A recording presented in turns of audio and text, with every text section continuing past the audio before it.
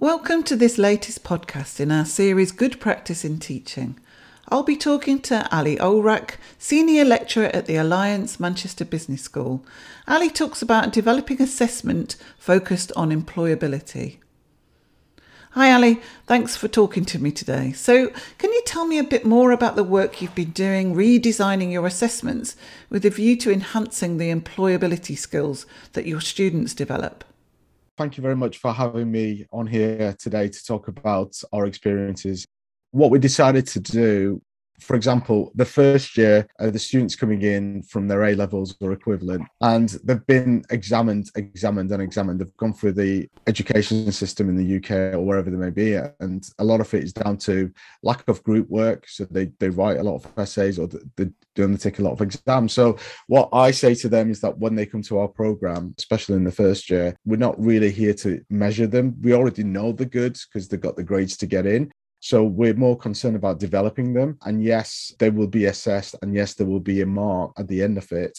But our focus really in the first year is to try to get them in the mindset of what it's like to be a student and how our care for them is to develop them. So what we did was we took out all exams within the first year of the program. We did toy around as well, which was quite interesting with that idea of not having any assessment, just having formative assessment in the first year. And we put that to the students and they did reject that quite adamantly. They said, no, we want a grade. It's really important that we get a grade. So that kind of went out the window. It was one of the ideas that was flagged by some students, but then the overall body said no. So one of the things we did was we got rid of exams and we made the assessment kind of linked across our units so that there's a right consistency mix of individual work on some of our more technical units. And our softer units, we've got group work, so we allow them to work together and learn by working together. And then what we've done is, as well as we've introduced formative assessment in all the units. So it's that concept and idea that we're not here just to measure you at the end by giving you a task to do and then just seeing how well you do it. We're actually here, especially in your first years, to say, right, we're going to give you a go at this, and then we're going to tell you where you went wrong, and then we're going to try it again and try it again. And admittedly, it is more work for the academic, but we try to do it in such a way where we're not marking huge amounts of essays.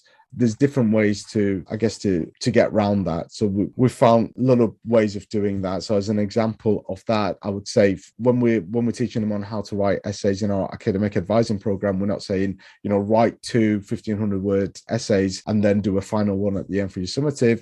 We say, present to us your structure and your thinking around it, a few hundred words here and there every now and again. And then they're getting the feedback on that and building their confidence. And we do it in small groups as well. I guess you're building that kind of relationship between the academic and the student from that really early stage where it's not that relationship of an examiner and somebody being examined. It's more of that kind of collaborative approach about learning that you're really trying to get, which sounds great. So for assessment, we aligned our assessment with employers. So we bring employers in, we write case studies with the company. So when students are undertaking their assessment projects, they kind of see the value because they believe that this is a real world case study, this is a real world problem. We've got employers in the room who are pitching it as a real world problem. And the students are then able to work on those. So we've got essentially aligned all our units with employers. So it's not just focusing on the student transition, but also their development and employability skills. So our assessment isn't just assessment for assessment's sake to get an understanding of where they are, how well they've done, or they've understood the topic area. It's also got this extra depth of it allows them to be employable because it's directly linked to the skill sets that employers in that area are looking for. Can you give us an example maybe of one of those kinds of assessments? Yeah, for example, we had a course unit that I inherited when I arrived in 2013. I remember it was a one-page document that just basically said, right, students, you're in a group, you're looking at making some changes to a petrol station about what IT equipment you'd introduce. And the petrol station was just a made-up one somewhere in Manchester. And then at the end of it, they had to come back, write a big report on it, and then present as well, and also have an exam. So I had quite a lot of work around that. So the first things I did with that, I changed it. It was a course unit that goes along 2 semesters. So what we did was we took that idea of, okay, so let's go with a case study. I went and worked with 3 different companies. I wrote 3 different case studies with their support. And then we took away the exam and we said, right, so for the first semester, we want them to learn these different models that's applied in industry. So the case study was with Ford Motor Company, and they helped me develop it. So they come in, they pitch the case study that I've developed, and it's a real life project that they're working on. And then the students feel like they're working as consultants for this organization. They go away, do the work, and they come back and they deliver a report to them. And then in the second semester of it, we then worked with 2 other companies on some of the different models. So in the same scenario, we've got Vodafone, Barclays, and we've had different companies such as Shell come over the years. And again, I write the case study with the company. They come and they pitch it. And the students really buy into this idea that they're working for these organizations and get access to them, and they're delivering, the projects mean something. And they realize as well that the skills that they're using to deliver the output, it's very much aligned with the skill set that's needed and required by those organizations where they employ people. Absolutely. And is it easy to get those organizations involved in this? It has taken me a number of years to build up my portfolio of companies. So right now I work with around 30 companies. I guess at first I started off with 1 and 2, and then I made the effort to go and meet companies and contact them and build relationships. So I run biannual showcase for the program. We run it in December, and we run one in May at the end of each semester, and we bring lots of companies. So it's usually about 50 employers we bring in, and the students pitch their work for certain modules to these employers. So we have a bit of a networking. So the day starts off with the students presenting their works, often in, Dragon Den style, to these employers. And then in the second part of the day, we get them to network with the employers.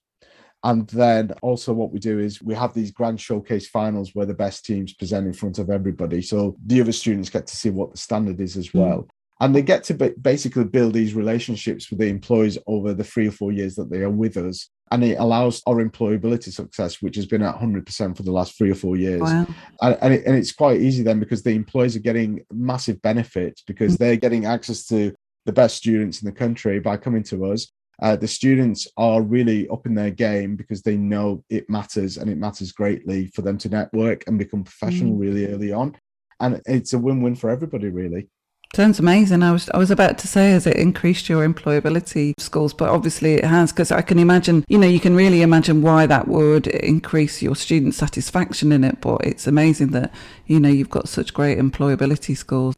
Yeah, really fascinating.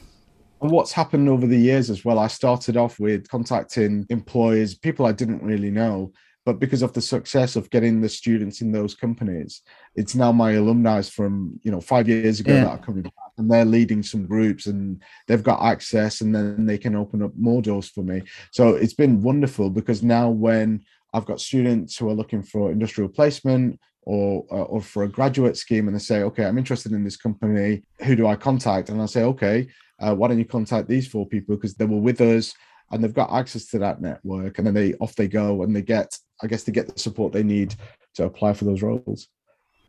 Thanks so much, Ali, for talking to me today. It's been so great to hear about the work you've been doing in this area.